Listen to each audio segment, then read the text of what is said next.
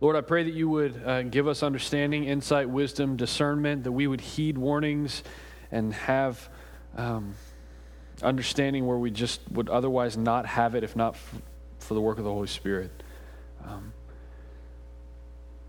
We show up here tonight as people who are needy and people who lack understanding in many ways, yet people who have enjoyed the fruit of a relationship with our God all day long. And so let this be a time of worship as we are engaged by the text, and may you be honored in our time. Pray these things in Jesus' name. Amen. Last week we had a phrase that came up: the grace that saves preceded the law that demands. That was kind of a theme last week. It sounds complicated. It's really not. And so we're going to talk about it here up front. The grace that saves preceded the law that demands. What does that mean? The grace that saves preceded the law that demands. Yes, grace was in existence before the law was given. And what else does it mean?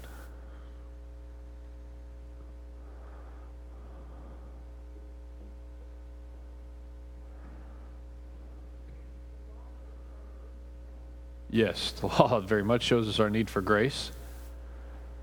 What else? The grace that saves preceded the law that demands.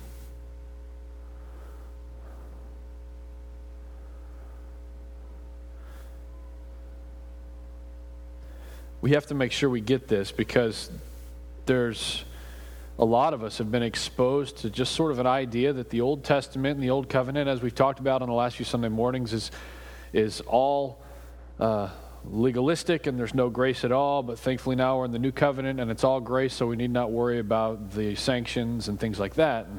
And we need to get this clear that grace leads us to the law, not away from it. And in fact, grace preceded the law by showing us that it was a delivered, freed people who were given the law at the base of Mount Sinai. It wasn't people who were still slaves. It was freed people given that law. And so grace indeed leads us to the law, not away from it. And it's not a matter of we're all under grace now and they weren't then. Grace has always been in play. Grace was in fact what led God's people to the law. How does the law help us to establish free people in their freedom? How does the law help to establish free people in their freedom? It tells them how to live. And why do they need to be told that?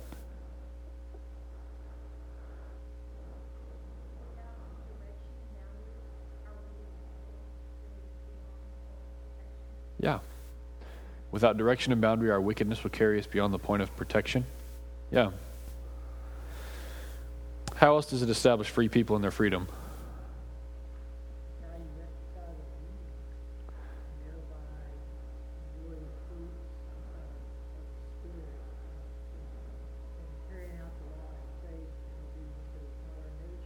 Yeah.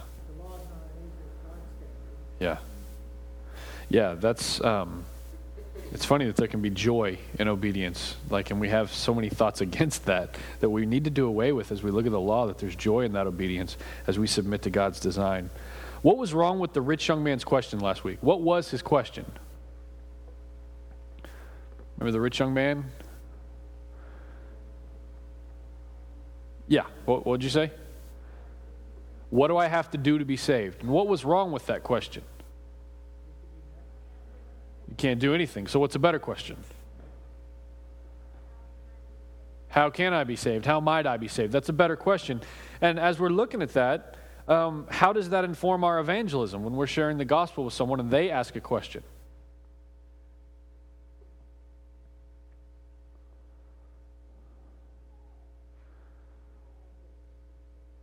Yeah, because it's still pretty normal for someone to say, well, how do I get saved?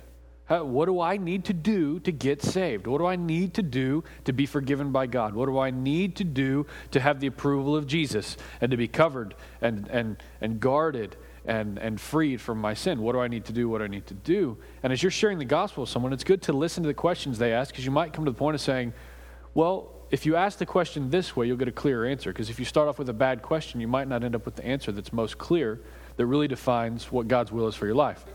And so that helps us there. What was the first commandment that we talked about last week? We were going to cover 1 through 3, and we got through 1.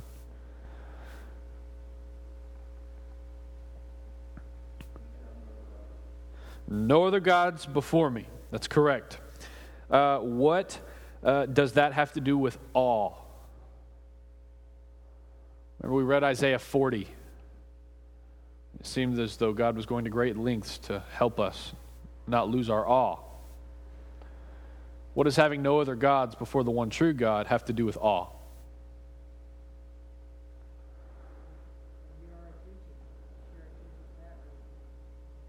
Yeah, that's a great way of saying it. We'll share our attention when God never intended to share. We'll learn tonight that he says he's a jealous God, and we'll learn what that means. What happens when we lose our awe? You said we share our attention. What are some other things that happen when we lose our awe of God? We drift away, which Hebrews 2 warning, pay much closer attention to what you've heard, lest you drift away. What else happens if we lose our awe of God? Mm-hmm. Yeah. I was thinking this afternoon that I was like, well, our worship stops. But our worship doesn't really stop. Our worship just shifts. You begin to focus on the thing in which you are awed by because you're not awed by that which is truly awe-inspiring. So as an overview, as we're looking at these commandments, just sort of a bird's eye view before we look at the exposition, the commandments have two main aims. First is our relationship with God, and next is our relationship with other people, which is found in the last 5. The two sections are bridged by the commandment of honoring mother and father, which is what y'all's kids will be learning about tonight in large part. You're welcome for that. So what we're seeing is that God has a design. See the big picture here. God has a design in which his image bearers will flourish according to their created purpose. And the design that God has for his glory to be put on display is played out largely first in our movement toward him, and next in regards to our movement toward each other. So as you're looking at the commandments, it's not just don't do this, don't do this, don't do this. What we're looking at is very relational. All the commandments have some relational aspect, whether it be our relationship with our God, or whether it be our relationship with our family, or whether it be our relationship with other people. And so we're seeing that our movement towards him, next in regards to our movement towards each other, this means that God cares about how you choose your words. God cares about how you respond in your conflict. God cares about how you disagree. God cares about how you feel in your heart in each of those instances. And so God's really getting to the heart of the matter here. Remember that the aim of the commandments is not that God wants us to simply reform our actions. God's not just giving us a list so that we reform our actions, but as he shows in his response to the rich young man, he cares very much about the condition of our hearts. He cares about the condition of your heart when you move and when you respond and when you speak and when you work. He doesn't just care about what happens in the work. He cares about the condition of your heart in those things. Now look at verses 4 through 6. This is the second commandment, which we're going to be looking at tonight. We looked at number 1 last week. You shall not make for yourself a carved image or any likeness of anything that is in heaven above or that is in the earth beneath. I feel like I should say these weird wooden things are not carved images of God or anything like that. They're just art, and they're not meant to be worshipped, so don't worship them. When Ben brought them here for the first time, he was like, come check out what I found. Some artist on the side of the road. I was like, you bought that. And he brought them in, and I was like, cool, where'd you get those idols? Where'd you get those wooden images, idols? Don't worship those. Verses 4 through 6, verse 5. You shall not bow down to them or serve them, for I, the Lord your God, am a jealous God, visiting the iniquity of the fathers on the children to the 3rd and the 4th generation of those who hate me, but showing steadfast love to thousands of those who love me and keep my commandments. So, this commandment, the second commandment, is not so much about worshiping other gods. We have to see this. That was dealt with in the first commandment. What's being dealt with in this commandment is about worshiping the true God in the wrong way. So let that get your attention a little bit. The first commandment was about have no other gods before me. The second one is don't worship the one true God in the wrong way. And namely, what is the wrong way? Insincerely? By way of what means? Say that again? Half-heartedly? Because we're looking at what as a means to worship him? Images. Yeah, something carved, something made by human hands that cannot even remotely, much less fully represent who our God is. Yes.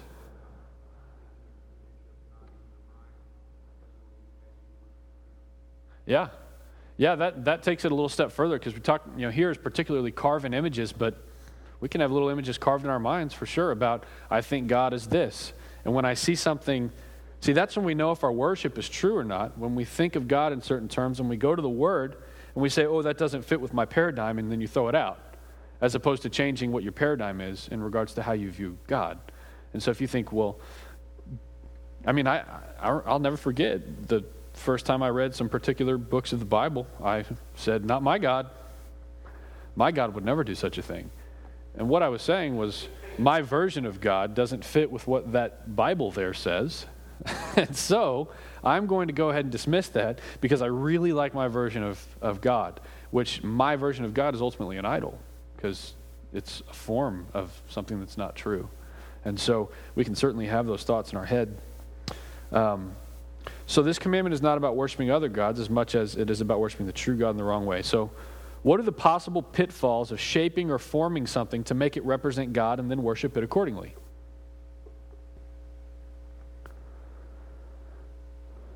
Let it play out in your mind. What are some of the pitfalls you can see?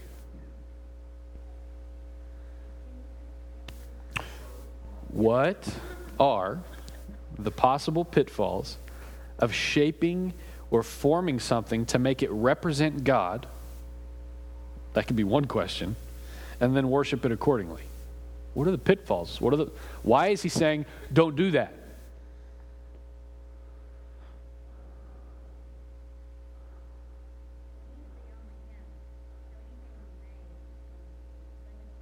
Yeah. We'll call it not him. Yeah. Yeah. Yeah. Yeah. Absolutely. The created trying to create the creator. It won't work. It won't work at all. Yeah, it's very Romans 1-ish. Yeah, there's a few things that happen. If you do that, like if I say, okay, it's time to worship, I put out the thing that we worship as a graven image, it limits God to a place and a time, which is impossible because he's outside of space and he's outside of time.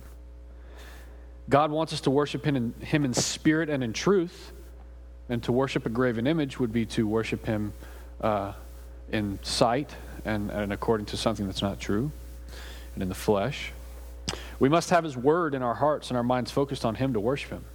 Y'all thought about that? Like, this building is not the means by which you can worship God. Like, that could be a graven image to some degree. Like, man, I can't wait till I get there so I can worship God. Or I can't wait till that person plays that song so I can worship God. Or I can't wait till that person preaches that particular text so I can worship God. We have to be careful, because what we need is his word in our hearts and our minds so that we can focus on him.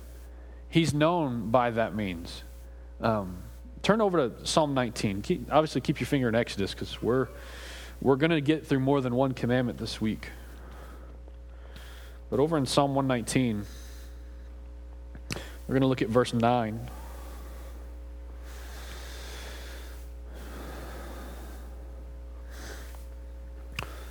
Psalm 119, verse 9 says, "How can a young man keep his way pure? By guarding it according to your word. With my whole heart I seek you." So we've already talked about how the graven image could get in the way of wholeheartedness.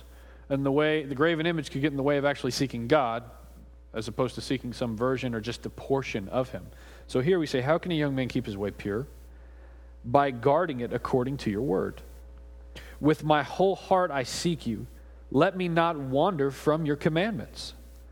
I have stored up your word in my heart that I might not sin against you.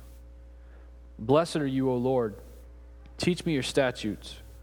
With my lips I declare all the rules of your mouth. In the way of your testimonies I delight as much as in all riches. I will meditate on your precepts and fix my eyes on your ways. I will delight in your statutes. I will not forget your word. How do these verses inform proper worship of God?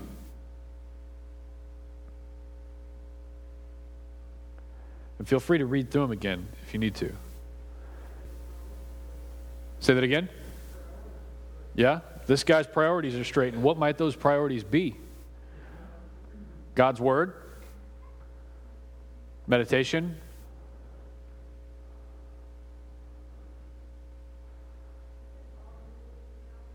Yeah?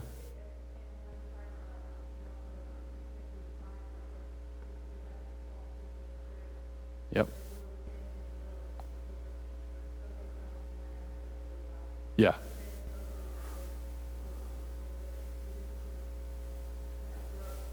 Yeah. Yeah, that's a great point. How else does it inform proper worship of God, these verses? Yeah, there's joy in there. It's not this begrudging, fine, Lord, I worship you. It's a wholehearted joy. Sharing it with others? Yes.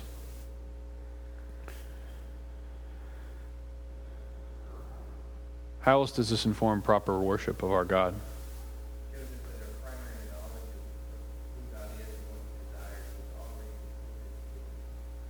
Yeah. I could be like the best artist ever, and I could not carve an image or paint a portrait or come up with any form that would more fully represent God than the Word. And that's why the Word is so central to everything we do. I mean, how can I keep my way pure? By guarding it according to the Word. If we stray from the Word and we care more about things like graven images, it would say, how can a young man keep his way pure? By guarding it according to this thing, this image, this picture, this item, this place, potentially. One commentator you can turn back to Exodus 20. One commentator made the point where he said, when you consider them at Sinai and at the base of the mountain, Sinai brought no vision to the eyes, only a voice to the ears. So God is modeling the very thing he's commanding. He's saying, you can't see me in the fullness of my glory. You can't try to come up with an image, because ultimately that's not the motive of the heart wouldn't be bad at first. Like at first it would start off as maybe a somewhat pure thought, but then you disobey. What I mean is, someone is trying to worship the Lord, saying, I want to see him. I want something that spurs forward my worship. I want something that gives me some oomph as far as worshiping God, and then they try to come up with something, but God's saying, whatever you come up with is going to fall short. I know that you're wanting something that will spur you forward, but this thing will not spur you forward in your worship. You must treasure me via the Word, and you must worship me in spirit and truth. And so when he showed up at Sinai, he could have showed up in hey, here I am, look upon me and worship. But instead it was, listen to my voice. They heard his voice, and he would answer in thunder. And so the reality of God ultimately goes beyond our senses, which is why we are incapable of carving an image or painting something or even writing something that rightly shows exactly who he is. So graven images are off base according to our Lord and the commandments. Now, what does it mean that God is a jealous God? He says, for I, the Lord your God, am a jealous God, visiting the iniquity of the fathers and the children to the third and fourth generation. What does it mean that he's a jealous God? Because that word is negative to most of us. Jealous. Ooh. What does that mean?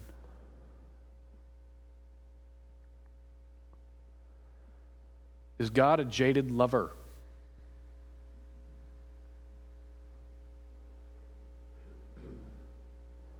Yeah. He won't share his glory with anyone, because if he did so, what would that mean? He wouldn't be God.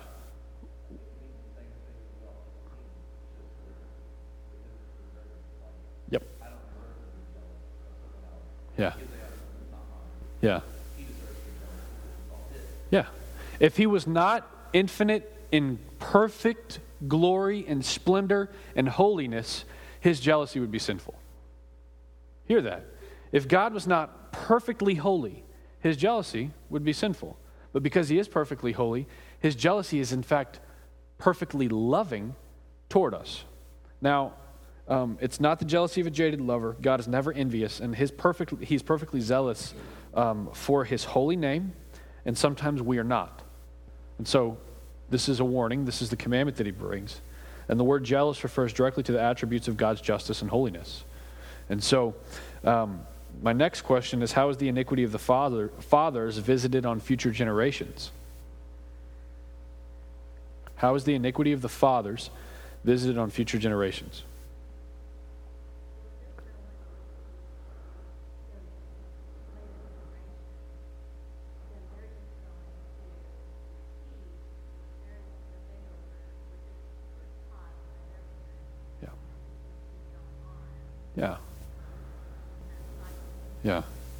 Yeah, what you just described was a result of sin, not necessarily this spiteful movement. What I mean by that is, if one is godless and worldly, as you just said, there's undoubtedly an impact on their children.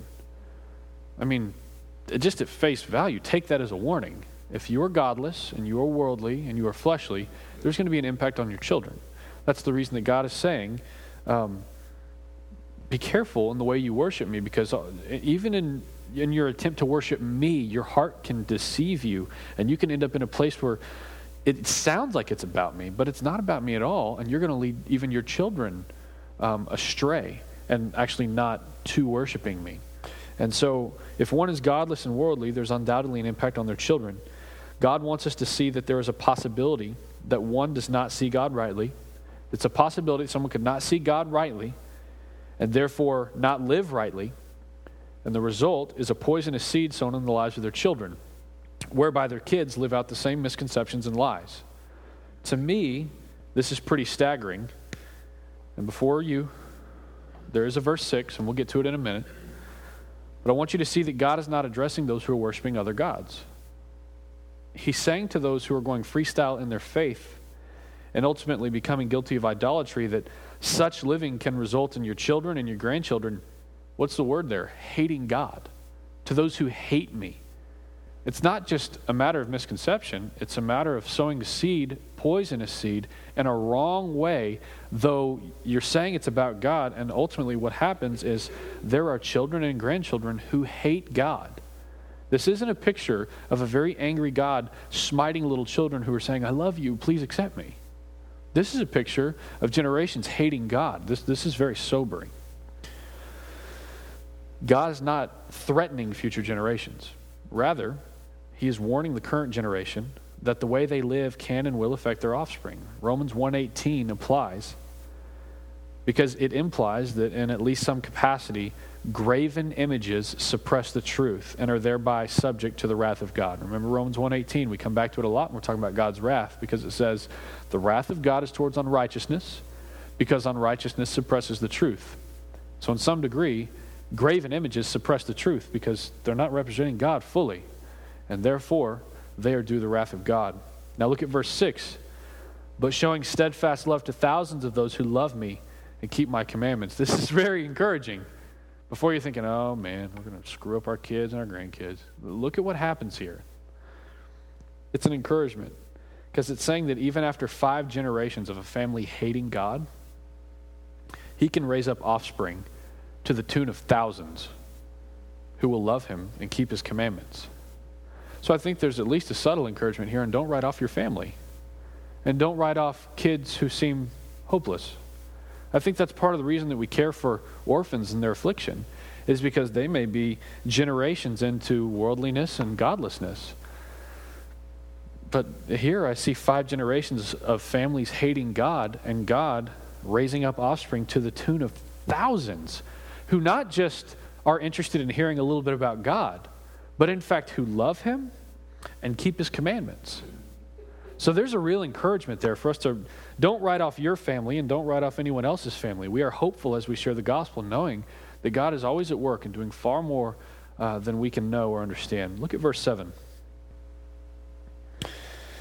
You shall not take the name of the Lord your God in vain, for the Lord will not hold him guiltless who takes his name in vain.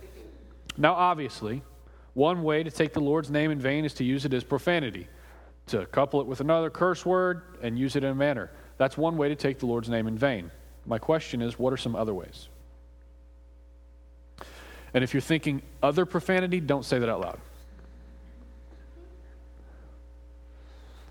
What are some other ways we could take the Lord's name in vain? Yeah. How could one use the Lord's name carelessly?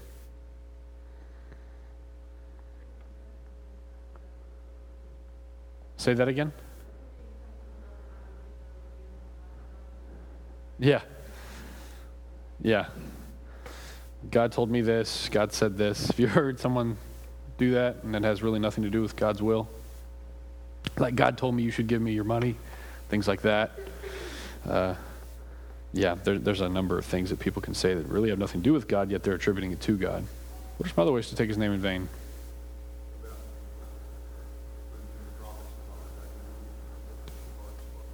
Yeah, that's taking the Lord's name in vain. If we sing a song to the Lord with our lips and our hearts are far from him, you are taking his name in vain.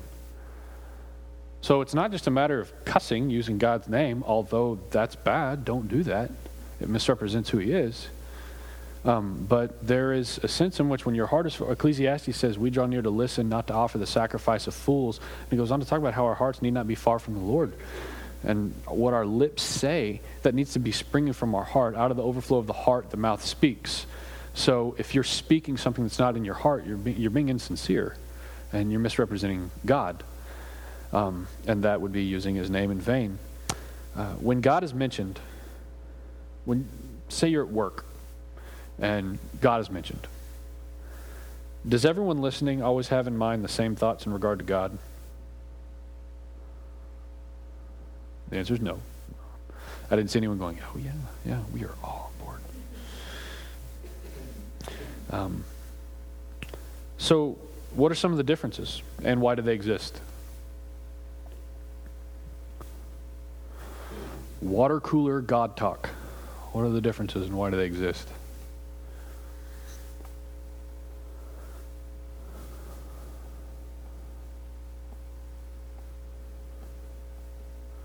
I'll give you an example.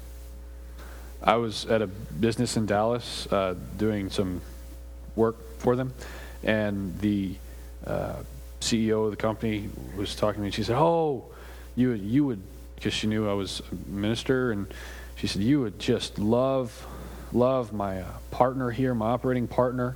He is the most godly man I've ever met.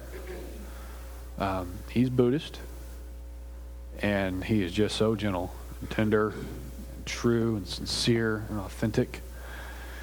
And I was like, wait, you said he's godly. You said he's Buddhist-y. Like, I didn't understand what she was saying.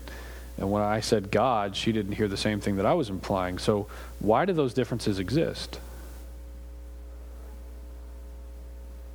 Yeah. If there's an idea of God that's not based on the Word, now, how in the world could we have ideas of God that aren't based on the Word?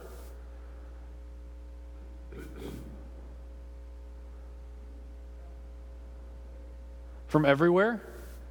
What are some examples? Yeah, watching too much TV. Bad teaching, bad preaching. Yeah. Yeah. Yeah.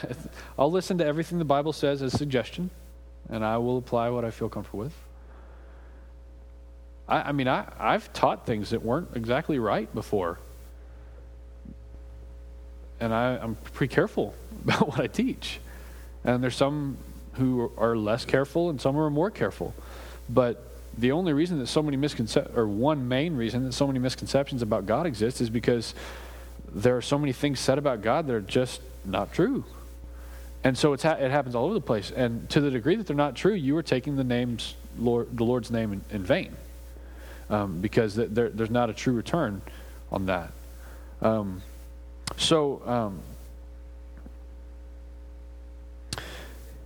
Yeah.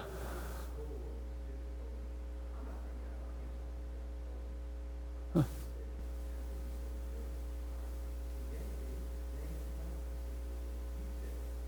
Yeah. Yeah. Yeah.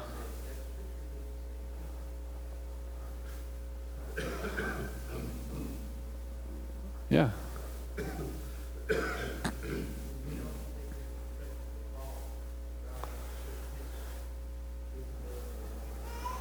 Yeah.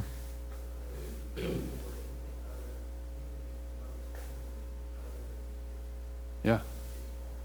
Yeah, that's a great point. If you don't take into account the fall, then I'm fully deserving of whatever I say I'm deserving of, and God better move accordingly. But if you take into account the fall, you see what we truly deserve, and you see our fallen state and some of the ramifications of that. That's a really great point. The original language there refers to just lifting up the name of God to emptiness. That's kind of a way to think about it. To use the Lord's name in vain is to lift up the name of the Lord to emptiness. And by this definition, using his name in vain can include speaking of him in an untrue way, misrepresenting him as image bearers. Consider that for a moment. You're image bearers, and so if you're misrepresenting him as an image bearer to some degree, you would be taking his name in vain. Singing songs half-heartedly. God does not want his name mishandled because it is the means by which he identifies himself. God doesn't want his name mishandled because it's the means by which he identifies himself. Like someone says, "Who are you?" You show him your ID. If someone asks, "Who are you?" He says, "Yahweh." And he doesn't want to be misrepresented because that is the means by which he communicates to his children. And so I don't think it's honoring to God when we can say, "So God says this," and then there's a bunch of people, "I don't think so, maybe, I don't know. Well, I agree with that some, but not completely. I agree with that wholeheartedly." And it's the same thing. It's like, well, is it in here or not? And so we can have these misconceptions because we may mishandle it. He identifies himself as he did at the beginning of this chapter. "I am Yahweh. I'm the one who brought you out of Egypt." He wants it to be very clear. I'm not Moloch. I'm not a pagan god. I'm not aloof like many other gods. I can hear because I have ears, and I can speak because I have a mouth, unlike the other gods who are just carved out of wood. Another reason not to have a graven image of our God. When we tell others of God, it needs to be clear who we're talking about. Because even today when you mention God, not everyone has the same thing in mind. We must be careful, again, not to suppress the truth. Because suppressing the truth is what God's wrath was designed by him for. Look at verse 8. This is the one I've been wanting to get to for 2 months. Yeah. But not too much, because I really want to get to this.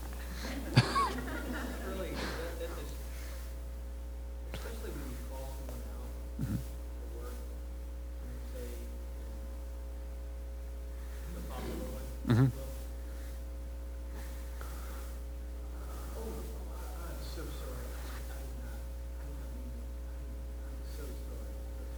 Yeah.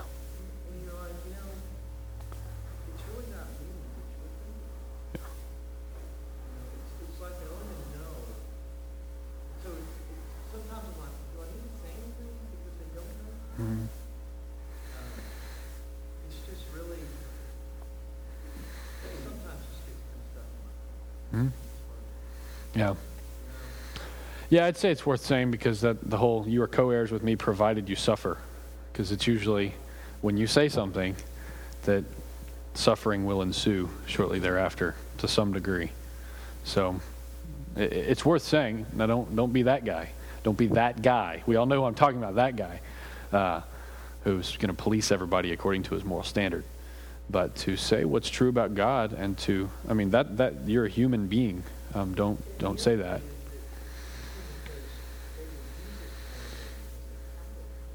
Mm-hmm.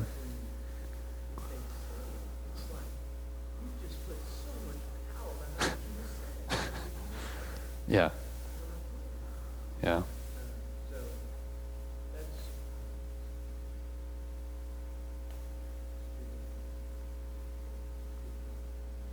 Cool. Look at verse 8. "Remember the Sabbath day, to keep it holy. 6 days you shall labor and do all your work, but the seventh day is a Sabbath to the Lord your God. On it you shall not do any work, you, your son or your daughter, your male servant, your female servant, your livestock, or the sojourner who is within your gates. For in 6 days the Lord made heaven and earth, the sea, and all that is in them, and rested on the seventh day. Therefore the Lord blessed the Sabbath day and made it holy. Now, I haven't been eager to get to this because it's like my favorite commandment or anything, and I certainly haven't been eager to get to it because I'm particularly good at it. But I would ask the question, before we even look at the exposition, let me simply ask, are you rested and refreshed?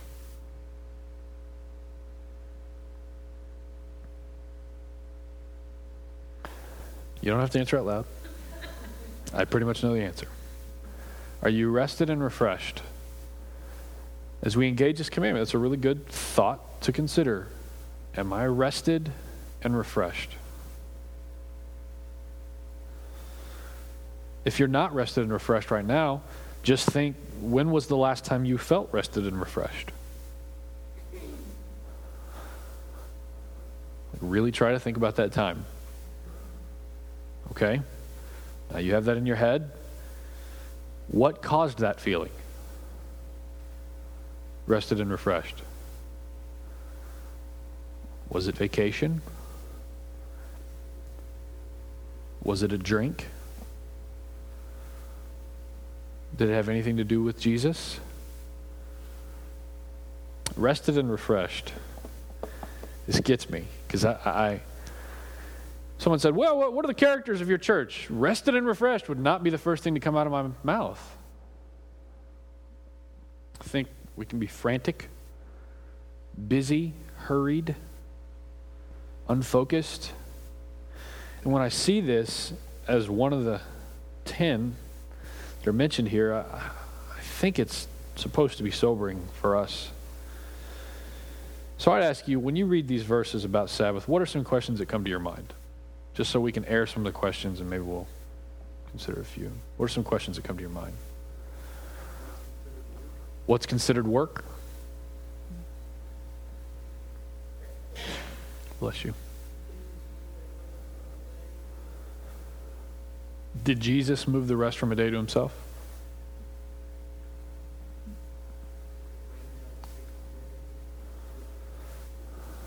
Can there be a switcheroo? It's a fantastic question. Hey, trust me, in a largely agrarian society, that would, I'm sure someone was like, hey, I get 6 days of provision being 6 days of work, 7 days provision, but 5, that ain't going to cut it. I know I see it differently in light of Sunday sermon. Yeah? Yeah. Y'all probably get an email tomorrow called Lessons from the Stick Gatherer. There's much to learn from that fellow. What are some other questions? What is rest? That's a great question. I think we're all thinking it. I hear of this thing. I've read stories and heard tales. I think, do we still keep a day? Are all the days the same because of Christ? Does eternal rest in Christ replace the need for a day that is set aside? Is the 6 days of work and 1 day of rest pattern to be followed today? Why do we have a 2-day weekend? These are all things that jump into my head. So, turn over to Exodus 31, verses 12 through 17. Whew. We're going to hammer through a few pieces of Scripture and try to just wrap our heads around this, and hopefully you will leave with eager to consider some application, though we might not get to specific application here. I think God probably has something for you and your family. Exodus 31, verses 12 through 17 says, And the Lord said to Moses, You are to speak to the people of Israel and say, Above all, you shall keep my Sabbaths. For this is a sign between me and you throughout your generations, that you may know that I, the Lord, sanctify you. You shall keep the Sabbath because it's holy for you. Everyone who profanes it shall be put to death. Whoever does any work on it, that soul should be cut off from among his people. 6 days shall work be done, but the seventh day is the Sabbath of solemn rest, holy to the Lord. Whoever does any work on the Sabbath day shall be put to death. Therefore the people of Israel shall keep the Sabbath, observing the Sabbath throughout their generations as a covenant forever. It is a sign forever between me and the people of Israel, that in 6 days the Lord made heaven and earth, and on the seventh day He rested and was refreshed. Now, here's my question. What if image bearers are never rested and refreshed? He rested and was refreshed. Now, if you're trying to figure that out, you can't. You can't think deep enough to understand that. I'm not saying that God's not understandable, but He's beyond your understanding, though He allows Himself to be known via the Word. But I'm like, did He need refreshment? He was refreshed. Was He tired? He wasn't tired, but He was rested. Wait, your brain explodes at some point. But He rested and was refreshed. So what does it mean if image bearers are never rested and refreshed? Mm-hmm. Yeah.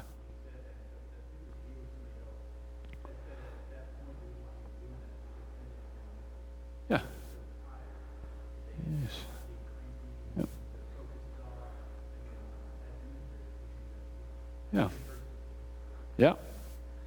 Tired servants are distracted servants.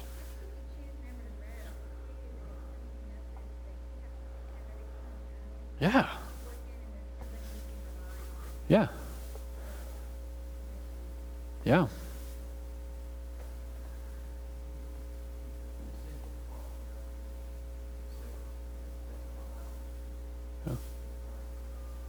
Yeah.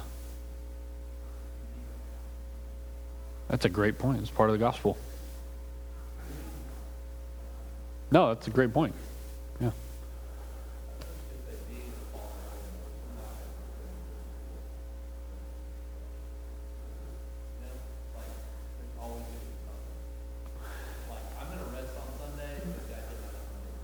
Mm-hmm. Which is why we would rest on Sunday. I would say I'd tweak it just a little bit to say that we won't feel the rest and refreshment that we will in eternity as we were designed to feel.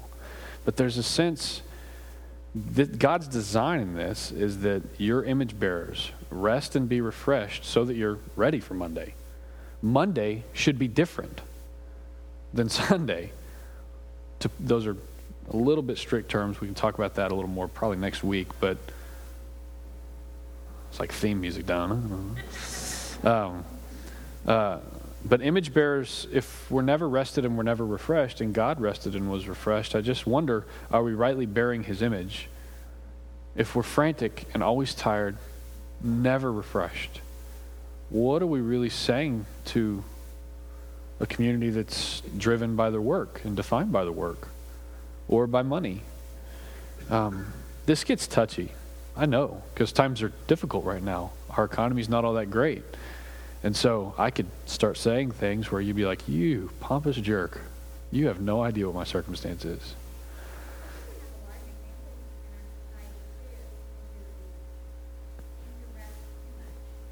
Oh, yeah.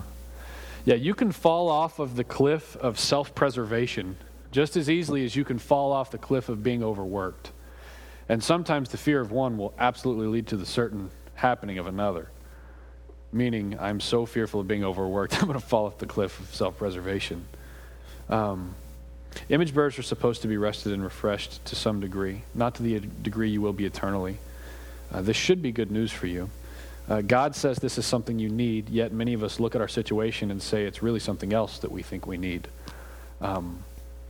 My daughter Olivia, she's 3, and every now and again she'll get up in the middle of the night and her tummy hurts, or her foot hurts, or her finger hurts, or her head hurts, or her hair hurts, or whatever.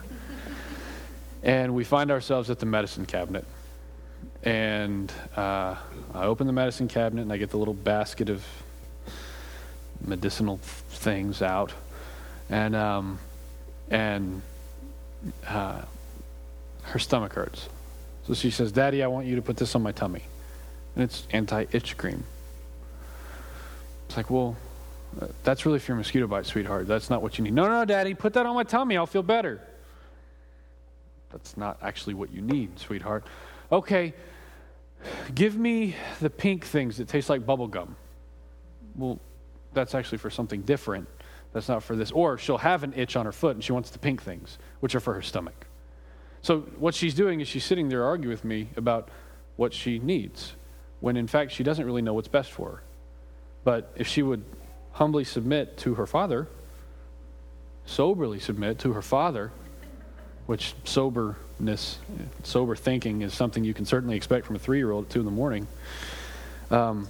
But if she would soberly submit, she would know, I have your best interest in mind, and I know what you need more than you know what you need.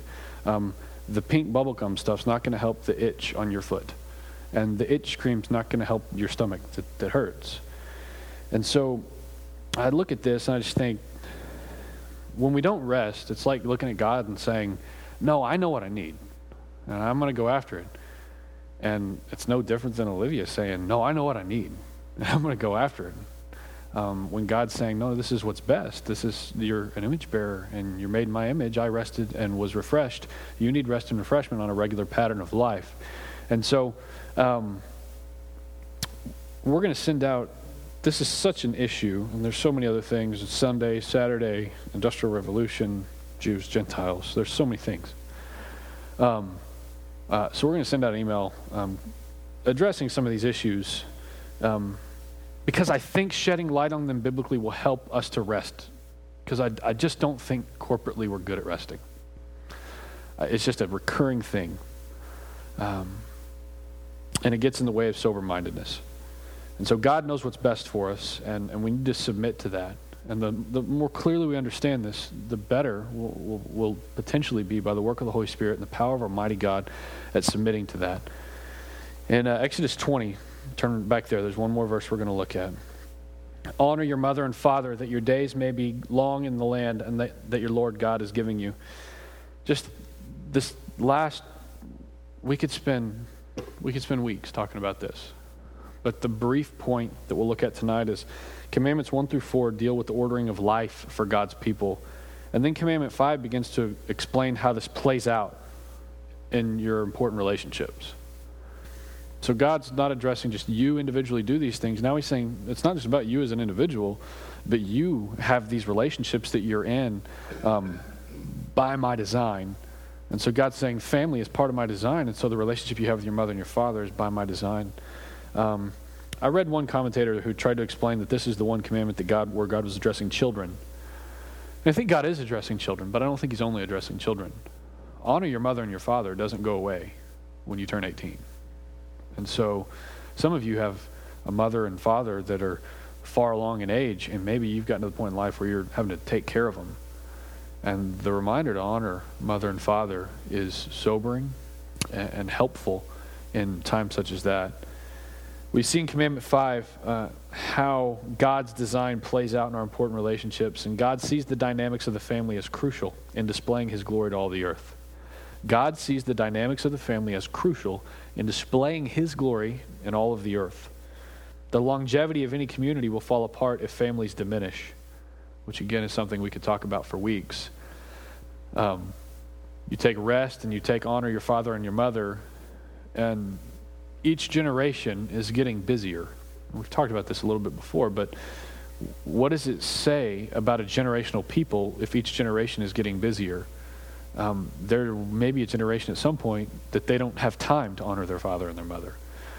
Honoring father and mother is that's like 10th or 12th or 50th or 100th on the list of important things in my life. And so here we see it mentioned right after all the things about our relationship with God, and then how our relationships, particularly with our parents, affect what we put on display to a largely unbelieving world. And so, again, we could obviously talk about that for weeks, but at least tonight, heed the warning that it's not optional. It's not a conditional statement. It doesn't say, honor those who are honorable. Honor them when they earn it. It says, honor your father and your mother, that your days may be long in the land that the Lord your God is giving you. Let's pray.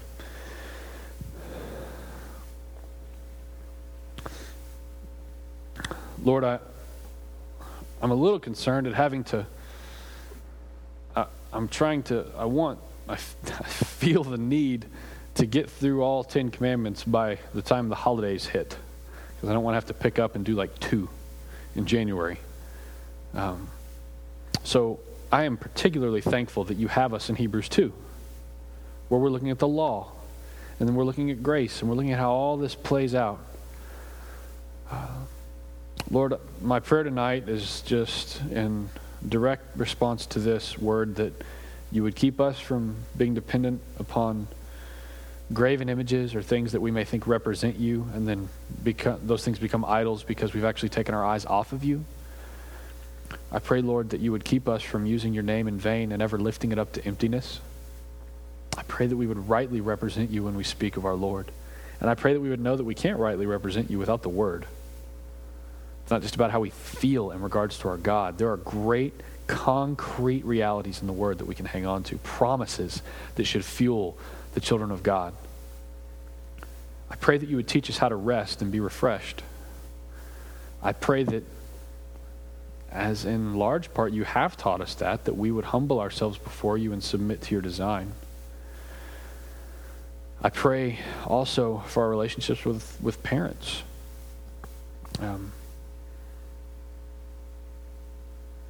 That we would honor mother and father. We have opportunities. If they're still living, we have opportunities. And even if they've passed, we have opportunities to honor them. And so my prayer is that you would keep us mindful of that. Lord, also I'm mindful of what it says in James, of confess your sins to one another, that there may be healing. And pray that there may be healing. And so as we consider these things about having no gods before you, images that we worship, even though our intentions were maybe sort of good at first. So we talk about Sabbath, we talk about taking your name in vain, talk about our relationships within our families. And next week, as we talk about our relationships just with other people in general, help us to heed the word and confess our sins where those sins exist, so that there might be healing. Lord, you are great and greatly to be praised. As I see your design here, it's nothing that any man would ever come up with. I pray that you would cause us to enjoy you more as we engage the word and are engaged by the word. We thank you for Jesus. We pray these things in Jesus' name. Amen. You all have a good night.